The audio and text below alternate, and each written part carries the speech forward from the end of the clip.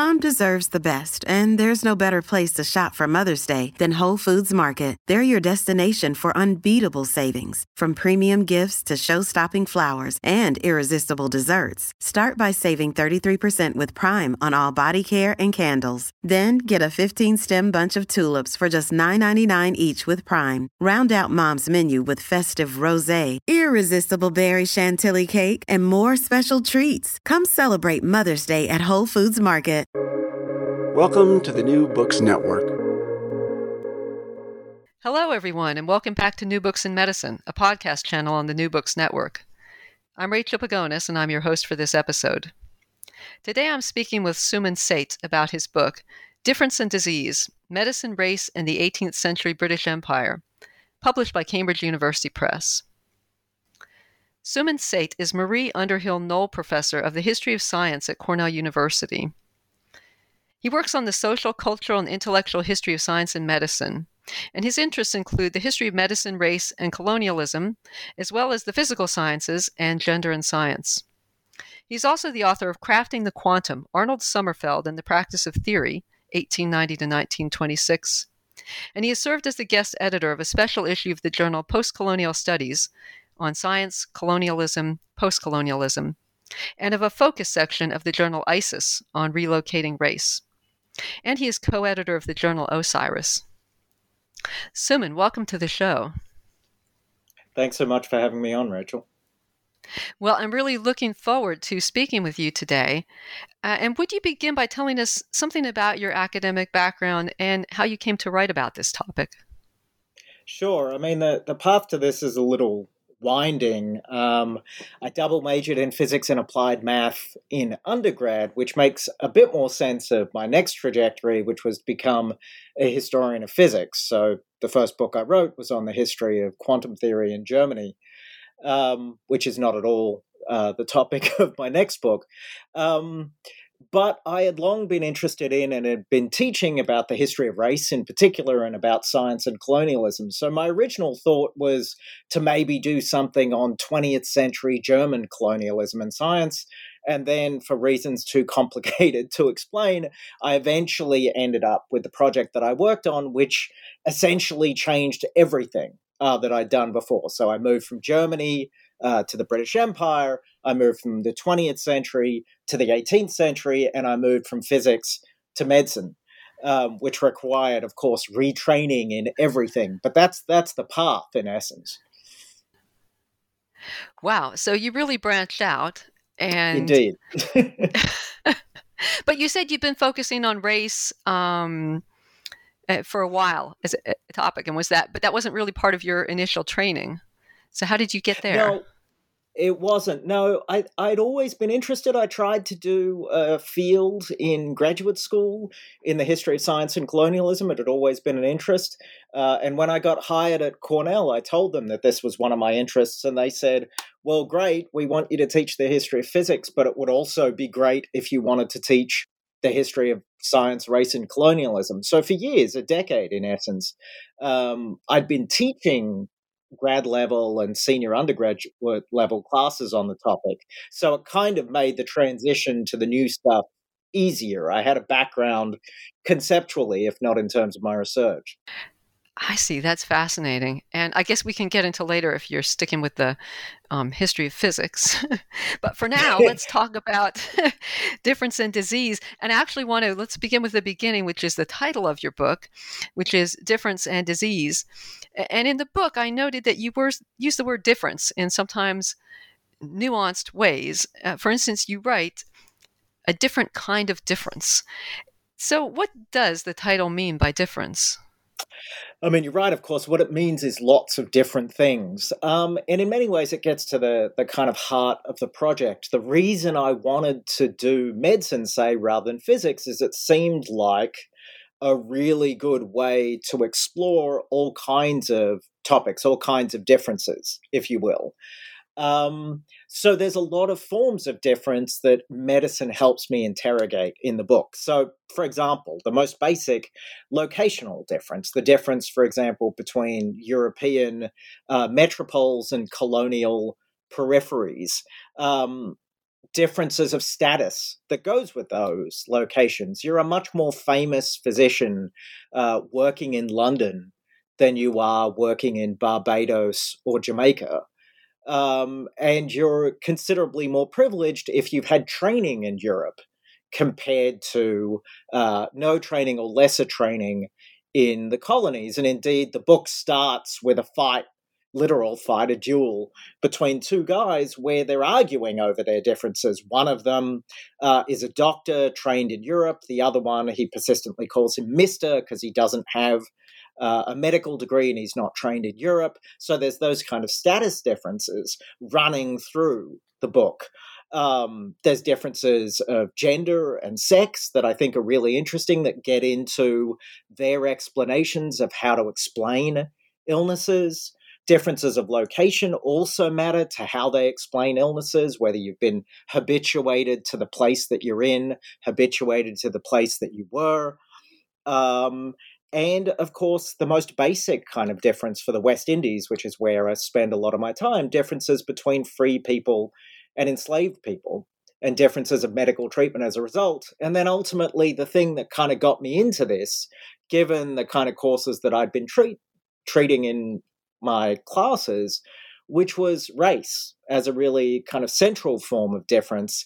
How did medicine inform understandings of race? How did it create new forms of race? And how did racial difference construct medical therapeutics and diagnosis?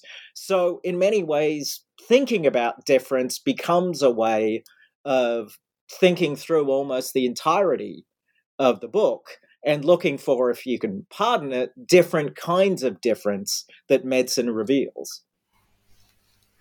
So that makes me think about difference.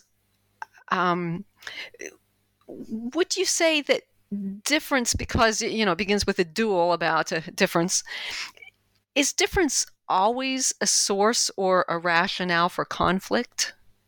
It's an interesting question. I mean, I don't think necessarily, and I think that actually gets to a really important point, and one of the things that I'm interested in, which is differences don't always make a difference, right?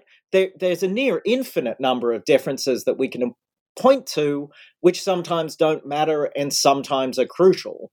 And one of the things that I'm interested in is when and in what situations do particular differences matter.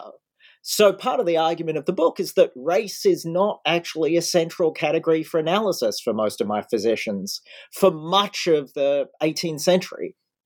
So even though that's kind of live as a concept, it's not always, biological race doesn't always lead to conflict. There are other ways of explaining or justifying various other kinds of social difference. So no, I think that that there are a near infinitude of differences, but whether they matter is a kind of a thing that we have to explore in the given moment, and they don't always matter at any given time. And maybe whether people look for, decide whether they matter or not, I guess I should say. Exactly right. Why they come to matter is actually an essential kind of point. There are various kinds of differences across the years that we have thought mattered and now don't really. Yeah, and that was a real eye-opener to me reading your book about the race not necessarily being that rationale for difference compared to some of the other differences that came up. Exactly right. It is a word. Yes, sometimes the language can be tough, right? Because we multiply differences in the book. It does arise a lot of times. You should do an analysis to see how many times difference appears in the book. To be fair, though, I mean, just one little thing I'll say is that the inverse of that is, of course, sometimes it's really important to create similarities. And so one of the tensions in the book is about the construction of similitudes as well. So, for example, we now think in terms of, say, tropical diseases as if the tropics, which is this massive latitudinal band, is the kind of the same place. And part of the argument of the book is that people didn't necessarily think that way. They saw differences across this this kind of wide band that we often put together. So there's always a tension between the construction of similarities and the construction of differences. Both of those are artificial, so to speak, and need to be tracked. Yeah, yeah. So kind of with something, staying with something that comes up many times in the book. You cite a number of influential 18th century authors, mostly medical men, who were observing and analyzing and theorizing these things you're talking about the differences and similitudes too of disease and of vulnerability to disease in these various parts of the world. And many of them seem to trace back to the Hippocratic text called Airs, Waters, and Places, which was new to me. Would you describe the text and its importance to this topic? Yeah, it's an absolutely central text. It's actually, I teach a history of medicine class. That's how I taught myself the history of medicine. And one of the first texts we read is Airs, Waters, and Places. So the reason that that becomes central in the 18th century is basically this text imagines the conceit is that you have a Hippocratic physician who's traveling from town to town, basically, and describing the diseases that are characteristic of the various places that he visits. So the idea is that climate or location dramatically shapes the diseases of a place. So if the wind is cold and northerly, you'll get a certain kind of disease. If the wind is warm and from the south, say, you'll get another kind of diseases. The kinds of water that you drink will determine whether you're inclined to get like kidney stones, for example. So your location dramatically shapes your characteristic diseases.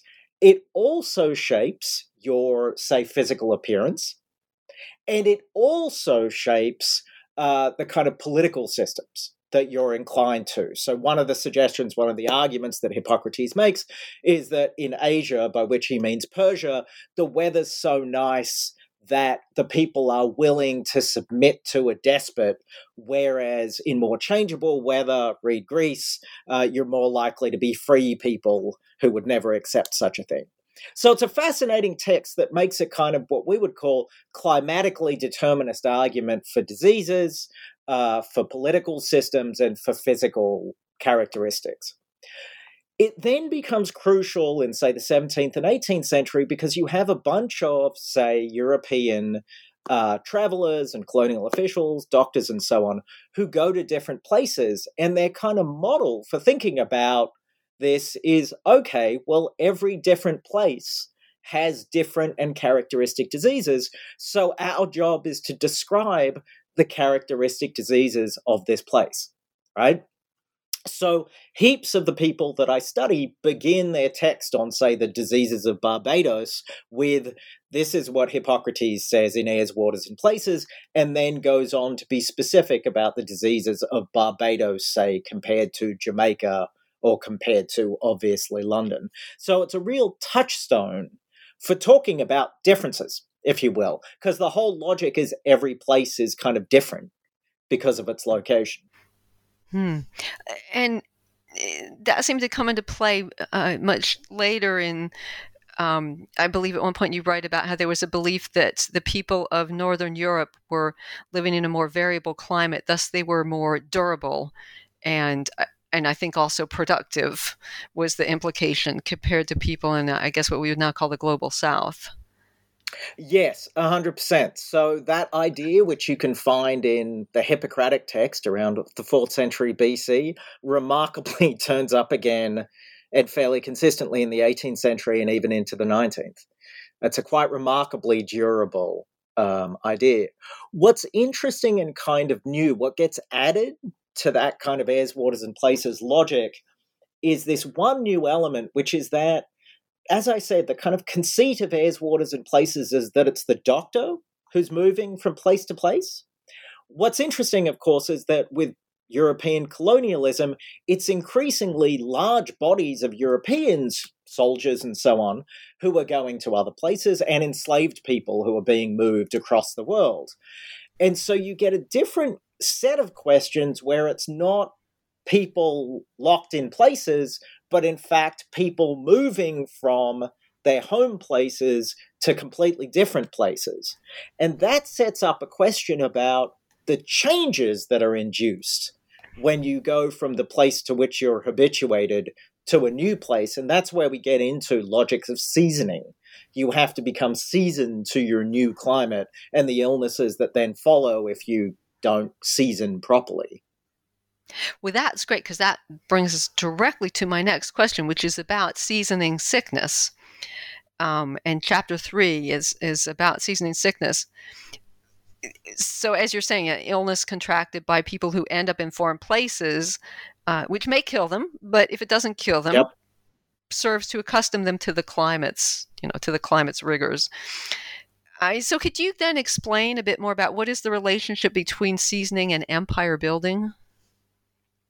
Yeah, so let's begin with the basics. I mean, there is a way in which we moderns can easily wrap our heads around seasoning by some examples that were actually live for my actors too. So we talk, for example, if you go to Denver, the Mile High City, it takes a few days for you to get used to it, right? You need to get acclimated, we say. Seasickness is something that you need to get habituated to. That also was an example that my actors used. But the basic kind of logic they have, say in the early 18th century, certainly in the 17th, is look, you have a balance of humors that are appropriate, that balance, to the climate that you grow up in. So you'll have more cold humors in a cold climate, fewer warm humors.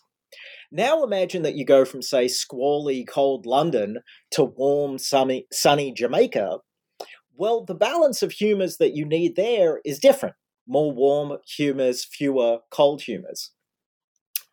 And in essence, you get a seasoning sickness, the severity of which is more profound given the difference between your new climate and your old climate. So if it's a radical difference, you're going to have a really pretty bad sickness while your body adjusts itself to your new environment. And indeed, it can kill you. If it doesn't kill you, you're then adjusted to the new climate, and then you should be okay. You shouldn't actually ever get that sick again. So that's the answer to what seasoning is. It struck me writing the book that, of course, this then allows say, British officials and others to kind of map a world according to how different the adaptation is that you need. So there are some parts of the world that are massively different to London, and hence where you're going to need a huge seasoning sickness. Some where it's so vast it's not clear to them that you can ever become seasoned to them.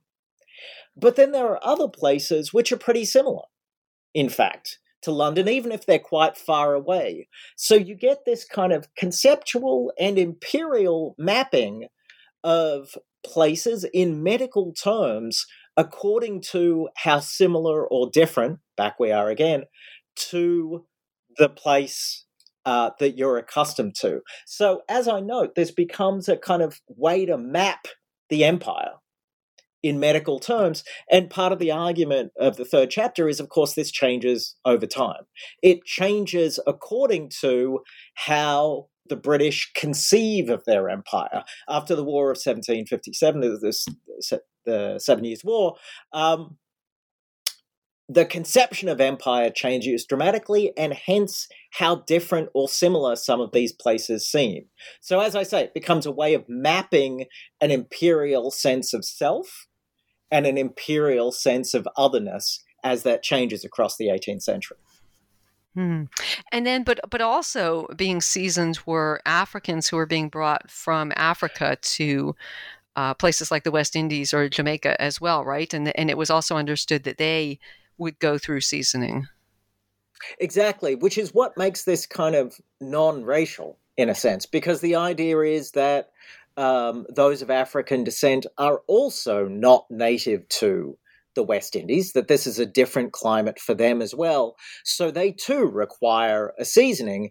And indeed, in the grim economic logic of the slave trade, a number was essentially placed, a value was placed on the seasoning. So a seasoned slave was worth roughly 30% more than an unseasoned slave. And part of what was going in there was a calculation about likelihood to die.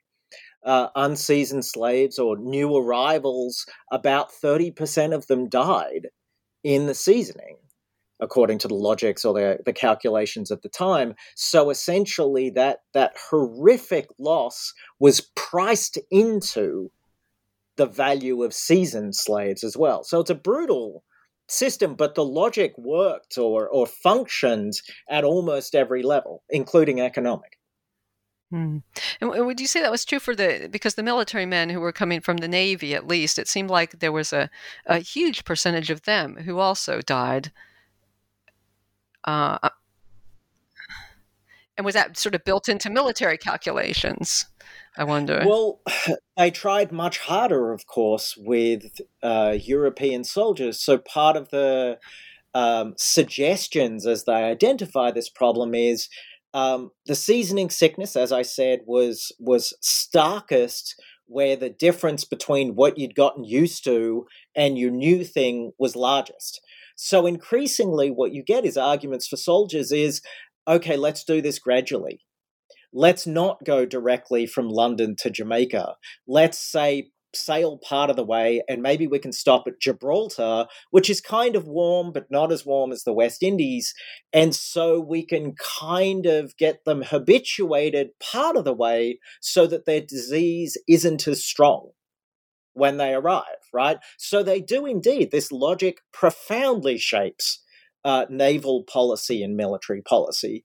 And of course, since they're much more concerned with the lives of soldiers than they are with the enslaved, they suggest that kind of model in a way that they just don't for enslaved people. I want to go into the putrefactive paradigm because this is apparently what was killing a lot of people. This is something also new to me. And I would say this theory of disease, it certainly gave marshes a bad reputation.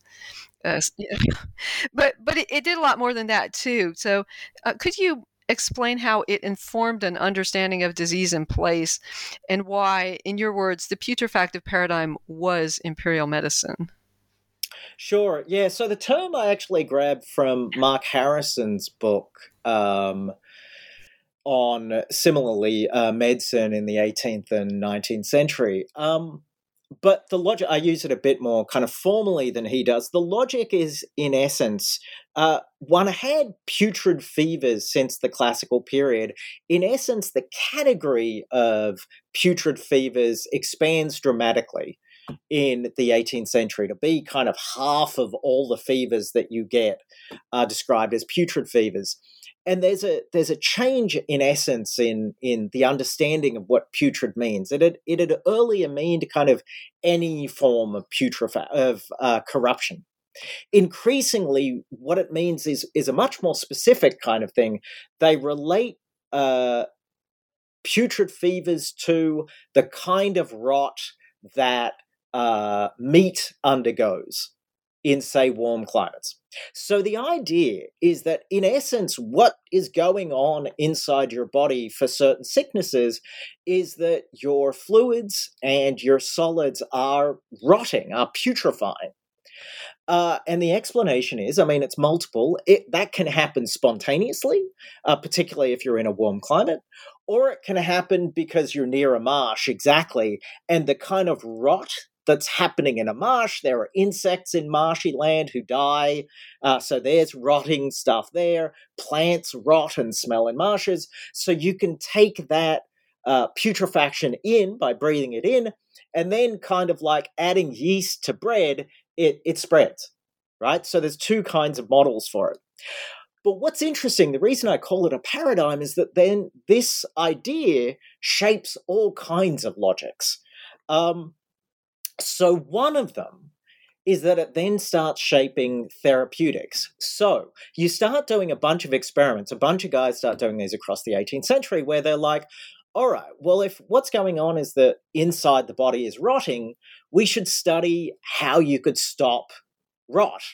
And so they do a bunch of experiments on meat, which they leave out and then study as it rots, which is exactly as gross as you would imagine. But one of the things, for example, they come to is that if you have, say, a lump of meat and you spread lime juice, say, over it or orange juice over it, it rots more slowly than if you just leave it on there its own. And as a result, they're like, okay, so if we have a disease that we think is explained through putrefaction, like, for example, scurvy, it makes sense that you would then stave scurvy off by taking in, say, lime juice or orange juice. That's the kind of explanation. Now, our current explanation for scurvy is that it's a vitamin C deficiency, hence why you take on orange juice or not. But the British explanation at the time is in essence in terms of the putrefactive paradigm.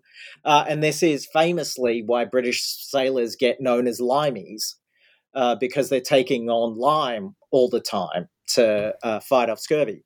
My favorite example of this is, so that's the reason. That's why they're called limeys. Good to know, yeah. Because they become famous for limes, and indeed, Captain Cook manages to have essentially an entire exploration of the southern seas where almost no one dies of scurvy, precisely because he's taking on limes and so on. But my favorite example, the one that actually shapes our lives today in many ways, is Joseph Priestley does a set of experiments where he works out that if you bubble fixed air, in essence what we would call carbon dioxide today, if you bubble that up around meat that's hanging on a string, then the meat doesn't decay as fast. And so what he thinks to himself is, okay, well, I can't just bubble air past sailors, but what I could do is impregnate water with fixed air, thus creating artificial fizzy water or sparkling water, and that should work against scurvy. So he gets a medal for this, but it's worth noting that our construction of like sparkling water, in fact, stems from precisely this. It's originally a scurvy cure. So the next time you drink a Coke, think back to exactly where this is coming from. Fast. Okay, great cure for prevention for scurvy is drink a Coke. Yeah, it doesn't work anymore. Well, then I wonder if there's enough ascorbic acid. Anyway, it may preserve something else in you. Indeed, yes. Yeah, I wanted to get. I mean, gender is one of your academic interests, and it's not the central topic here, but it does arise.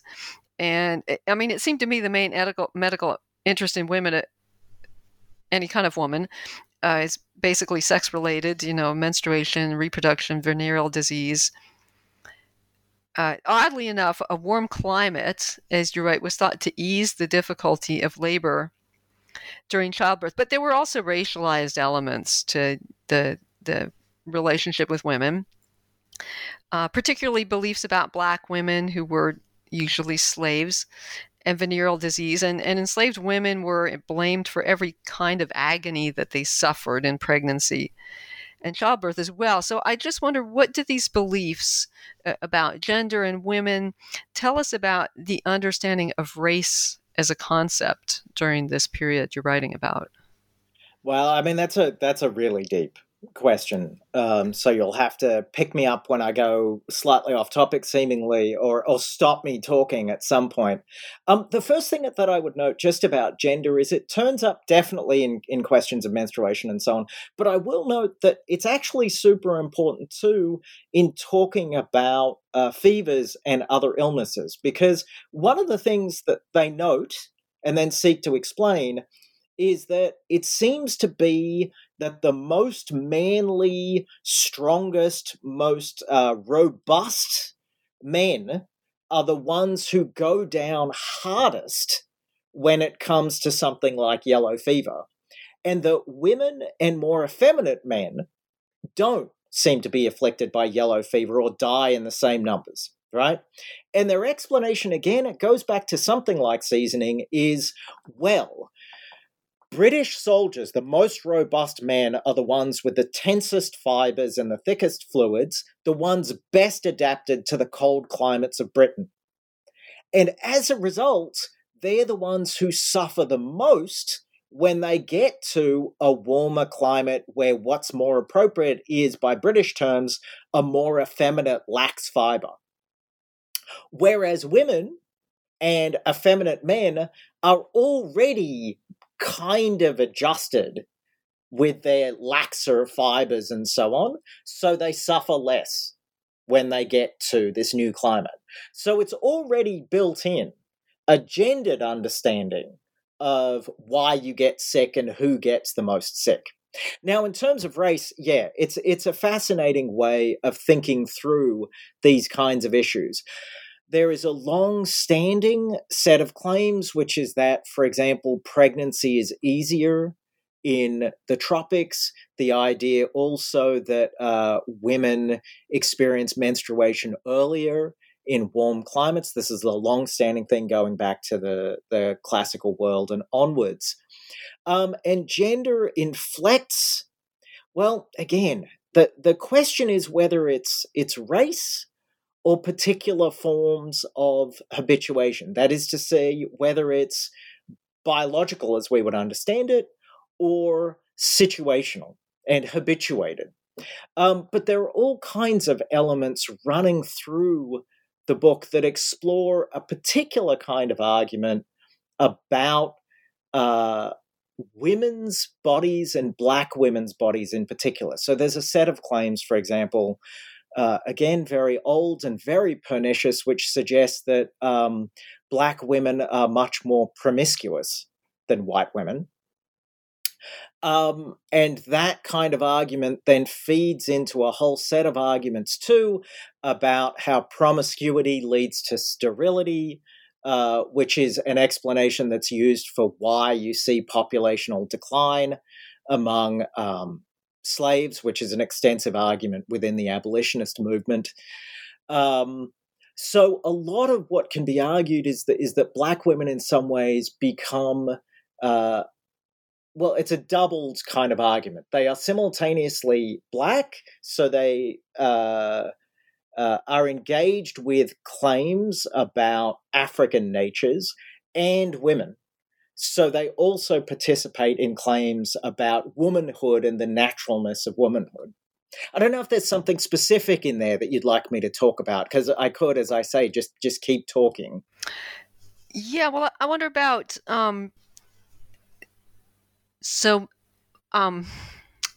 just Black women in particular, and I guess you go back to the idea of them being more promiscuous, and this is why they have problems with childbirth, and just sort of, it really struck me how through there were so many difficulties, of course, in childbirth and child raising for women who were enslaved, which we can imagine was due to their condition of enslavement, but seemed to be blamed on either their race or their gender or both.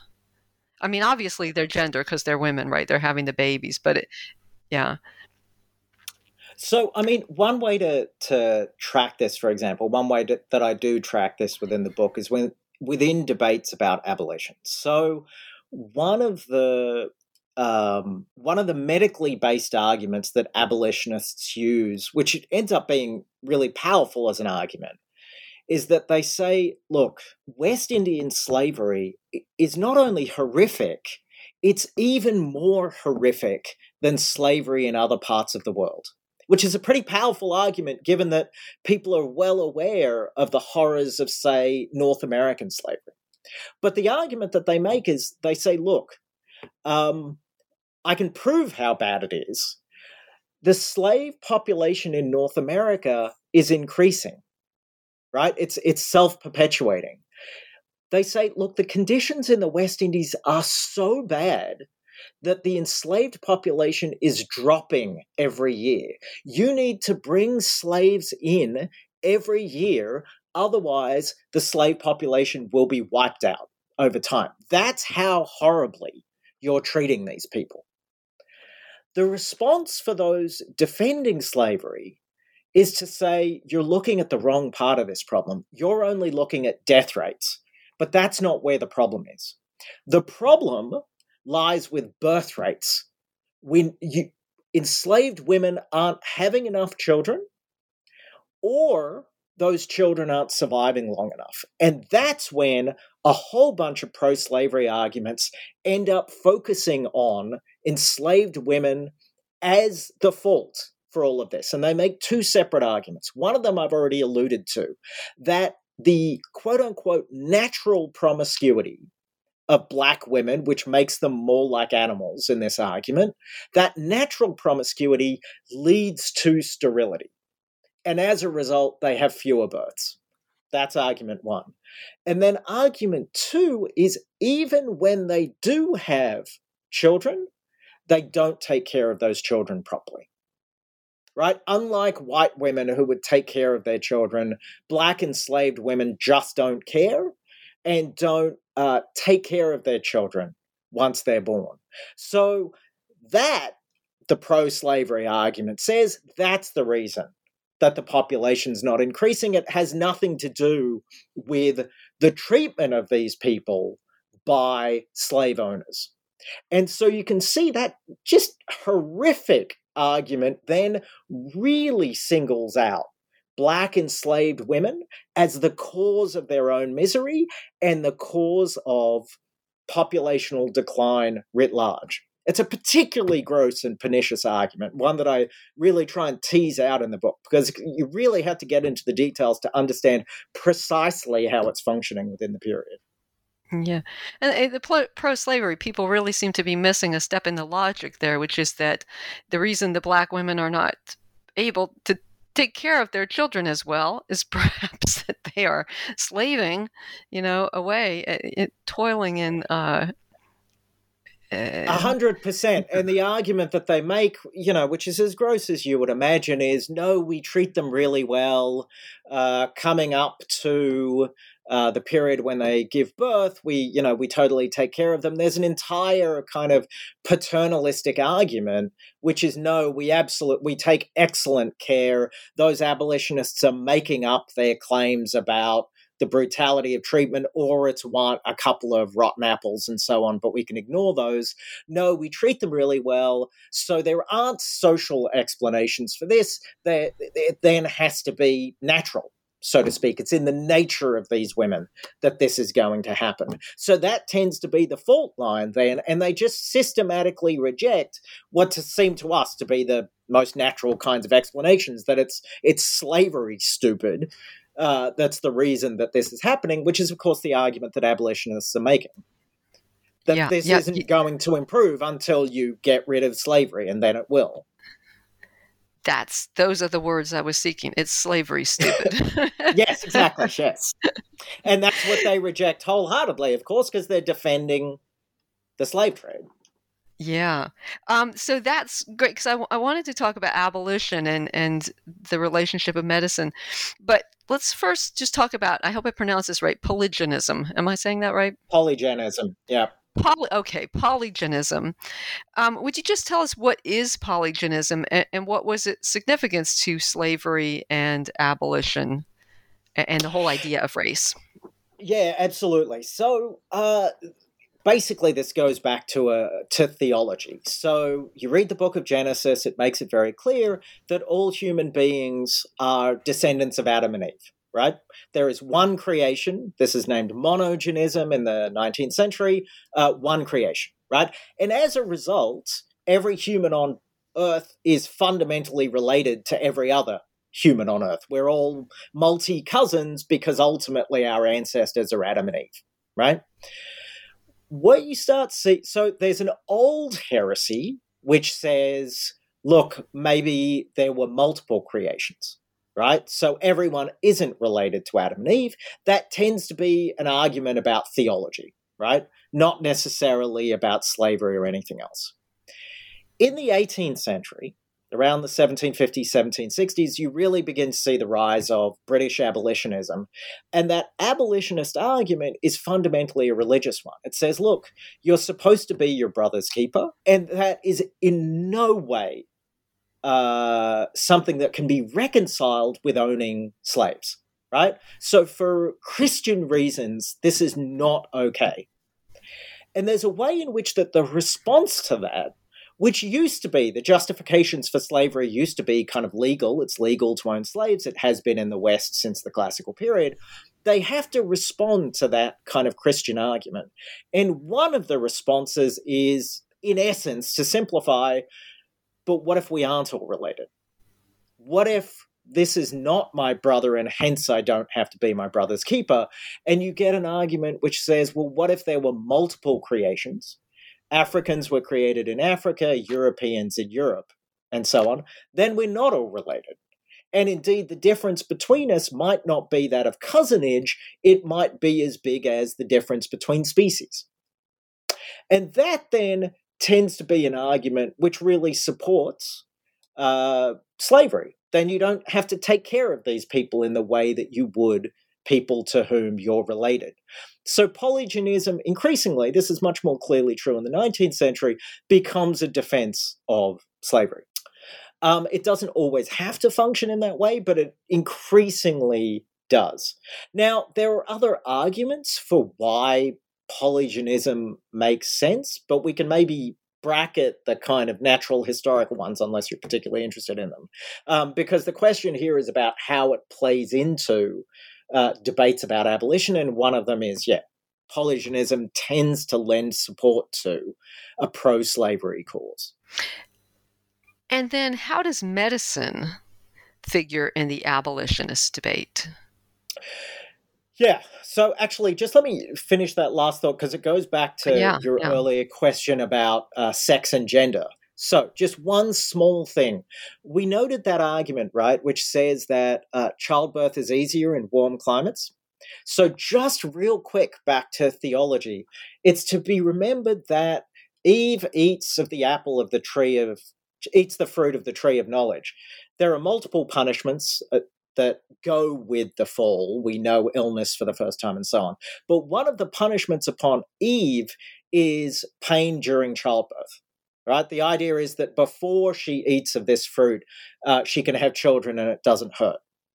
So one of the arguments then is that, if African women don't feel pain or don't feel as much pain during childbirth, maybe that's an indication that they're not in fact descended from Eve, right? And it tends to feed into a polygenist argument again. Maybe they're descended from another matriarch who has not been punished in this way, and this then functions as a kind of proof of that. But to your question about abolition, so doctors end up arrayed on either side of the abolition debate. So some, Dr. Ramsay, for example, famously, James Ramsay, runs through a whole series of medical arguments trying to show how horrific slavery is. The populationist argument is one of them. He points to the horrible treatment of pregnant women in particular. He had been trained in a birthing hospital in Britain, so he pays particular attention to mothers. He talks about the treatment of illnesses. He talks about the fact that slave owners don't really call out doctors to take care of their slaves until basically it's too late. So there's all kinds of medical arguments that say, look, the only solution here is to get rid of slavery. This is an absolutely abysmal way of treating people, and it leads to death and suffering. And on the flip side, you have a bunch of doctors who are essentially working for slave owners who then point by point try to use medical arguments to refute that. So they say, well, in fact, I've never been called out to treat a slave who has been badly treated by a slave owner. So no, all the evidence that you're citing is false or made up or, again, the exception that proves the rule. And then a lot of physicians who run exactly the same kinds of arguments that I've laid out, that in fact the reason infants die when they're born to enslaved mothers is because enslaved mothers aren't taking care of them properly. And that medical men have a special expertise in this, and so they can really speak to this. So again, it's not because of the treatment of slave owners, which those doctors claim is in fact paternalistic and very good. It's because of other reasons, and they can testify to it as physicians. So it's interesting then that physicians line up on either side of the debate and then fight in medical terms about whether slavery, or the slave trade in particular, is to be justified or not. And did that divide it all along the lines of being more London-based, metropole-based versus being based in the West Indies, or because that's mainly where we're talking about slavery, right? Or was it doctors who were? Yeah, no, it's certainly the abolitionist movement, as you would imagine, tends to be much stronger in London than it is in Jamaica, right? So a lot of what's going on here is a fight for the public and the public's imagination and the public's sensibility, right? And a lot of that is aimed in London, where Parliament can make decisions about the colonies. So they're really appealing to people's emotions. And I think that that's why pro-slavery actors are really worried about this, right? They can see that sympathies are being generated by these records of how horribly, say, mothers in particular are being treated. And it's well worth noting that there's a really strong women's movement in support of abolition in Britain. It ends up being an incredibly powerful place for women in particular to get involved in this one kind of political area. It's women, for example, who lead a boycott against the use of sugar, right? Because sugar is West Indian. So if you're not buying sugar, then you're trying to cripple the West Indian trade. So you're really fighting for the hearts and minds, so to speak, particularly in the metropole, because a lot of the people, who are in the West Indies are, of course, sympathetic to precisely the thing through which they're making their money. So how influential was the medical argument in the end of slavery in Britain, do you think? I mean, I think reasonable. I think it definitely helps to sway hearts and minds. I think that focus on women and mothers really does do an enormous amount. And it's worth noting, I mean, at a very practical kind of level, it does lead to changes in the law for the treatment of slaves. So this is one of those mixed bags, right? It doesn't get rid of slavery. That will take until 1806, 1807 for the slave trade, and then slavery in the 1830s. But what it does lead to is an argument about melioration of slavery, where a series of laws are passed which indicate that you do indeed have to take medical care of the slaves that you own and so on. So it has enough of an effect that it changes legal policy, but it's worth noting that it's not enough. Nothing is enough in the 1780s and 1790s to abolish slavery at that time, or abolish the slave trade at that time. And then the laws don't really have any teeth, right? So they do feel a bit symbolic, the laws that get passed. They're meant to make things better. It's not clear what the executive action is when they don't work. Yeah. Well, I'd like to jump to today and the term tropical medicine. So in the introduction, you say that tropical medicine was born at the end of the 19th century. And you don't return to the term really until the conclusion. Actually, you use the term tropical diseases. And in the conclusion, you discuss the ways in which imperial medicine helped to bring about tropical diseases. And you have that in quotes, tropical diseases, and distinct races of humankind. And just I've heard people recently call for an end to the use of tropical medicine, which is used in the names of various research institutes, because they see it as a colonialist construct. But if I looked up the term online, and it has this seemingly straightforward definition, which is a branch of medicine dealing with tropical diseases. Although, according to your research, tropical disease is not such a straightforward term. So I wonder what your research contributes to our understanding of the current use of the term tropical medicine, and where you stand on that. Yeah, it's a really good question. So that term tropical diseases, one of the reasons it's in quotes is that the first time I can find it used in the title of a book is 1787. It's quite late, right? And part of the point of the book is that the construction of the tropics as a distinct disease zone is actually very late. It doesn't come about until the end of the 18th century at the earliest. Otherwise, people talk about the diseases of warm climates, but a lot of the time what they're doing is drawing similarities. Again, this is why this is crucial, between, say, the kinds of diseases that you get in London in the summer and the diseases that you get in, say, Jamaica year-round. Right? So it's not an absolute distinction. It's more that, in Jamaica, they get summer diseases all through the year. Right? Now, what you get, of course, by the end of the 19th century, which is when you start getting institutes for tropical medicine and so on, is the idea that there is something really distinct about the diseases that you find between those latitudinal bands marking out the tropics. So that's one, that the diseases that you find in the tropics are distinct from the diseases that you find in, say, the temperate zones. And then, so that's a difference, but then also the diseases within the tropics are all somehow similar to one another, right? Such that you can speak about, diseases that are common to, say, I don't know, Northern Australia, India, parts of Africa, and so on. You can talk about those as if all of them are related to one another. So you create this weird similitude and you create a difference. So that's all strange and needs to be historicized, and that's part of what I do. Now, to the political point, yeah, I think that there is a problem, because part of what's going on is that there is a long history of the construction of tropicality, right? So the idea that the tropics are famous for their fecundity, for their excess, right? The particular kinds of people are to be found there, who are often defined in terms of their bodies more than their minds. It's a culture of excess.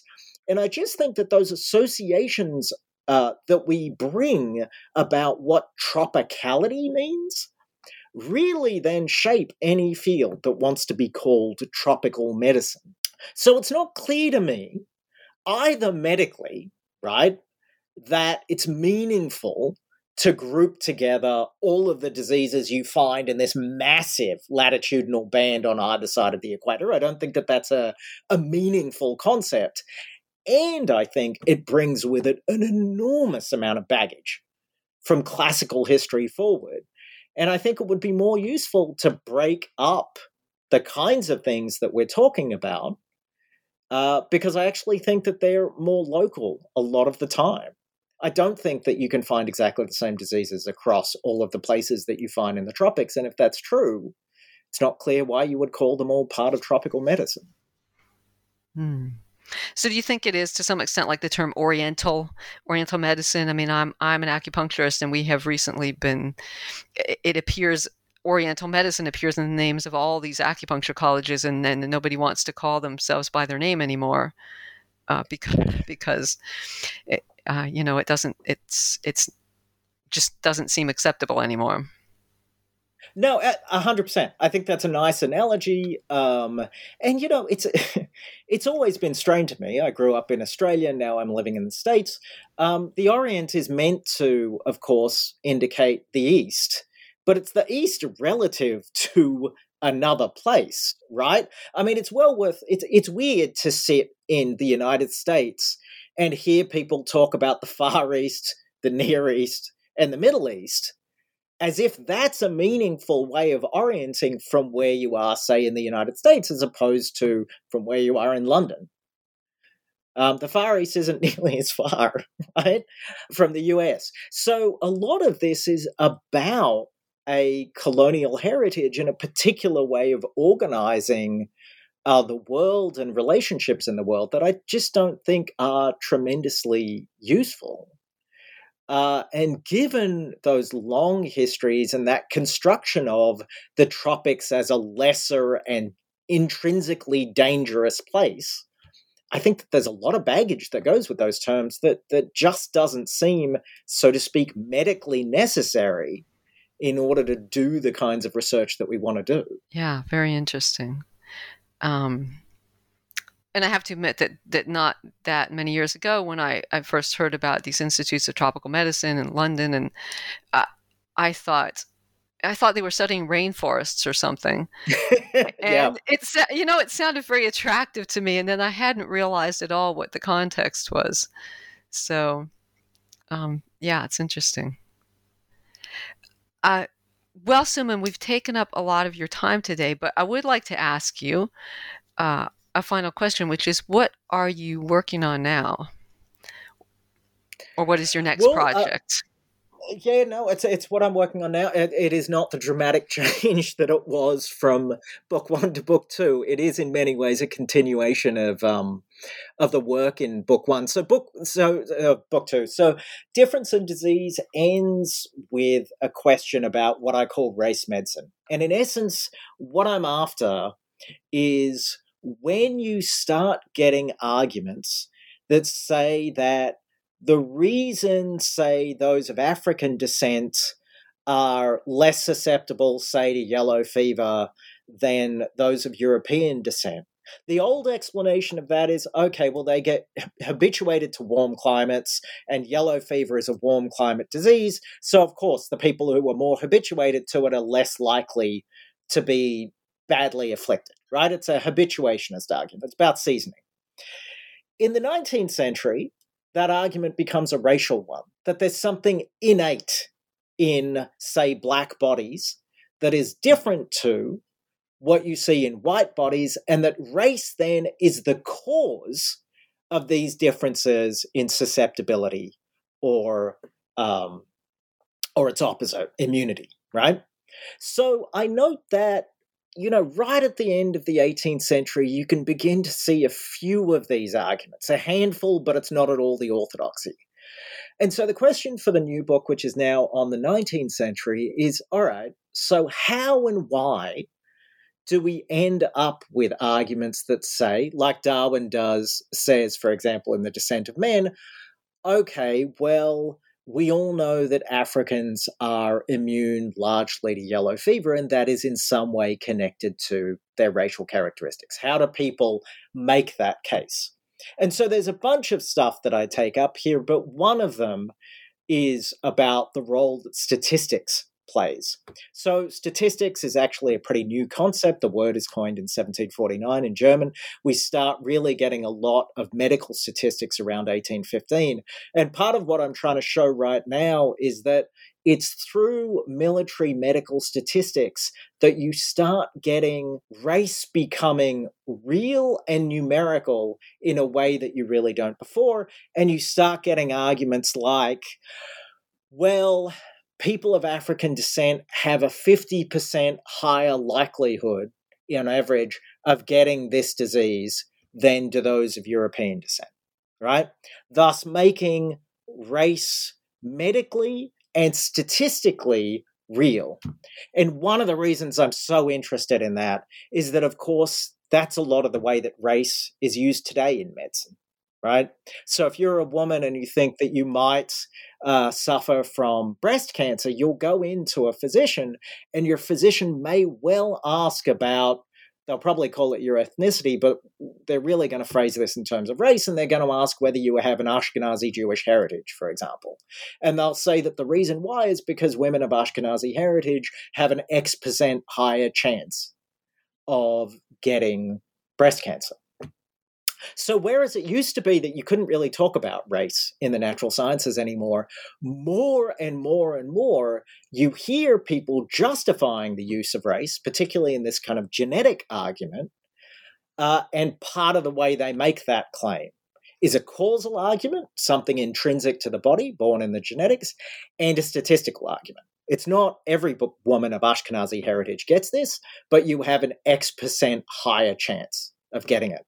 And a lot of what I'm focused on right now is the history of that concatenation of ideas, which leads in from the 18th century, but sees pretty substantial breaks as well. Wow, so that is really interesting, the connection with statistics. And is this going to be another book?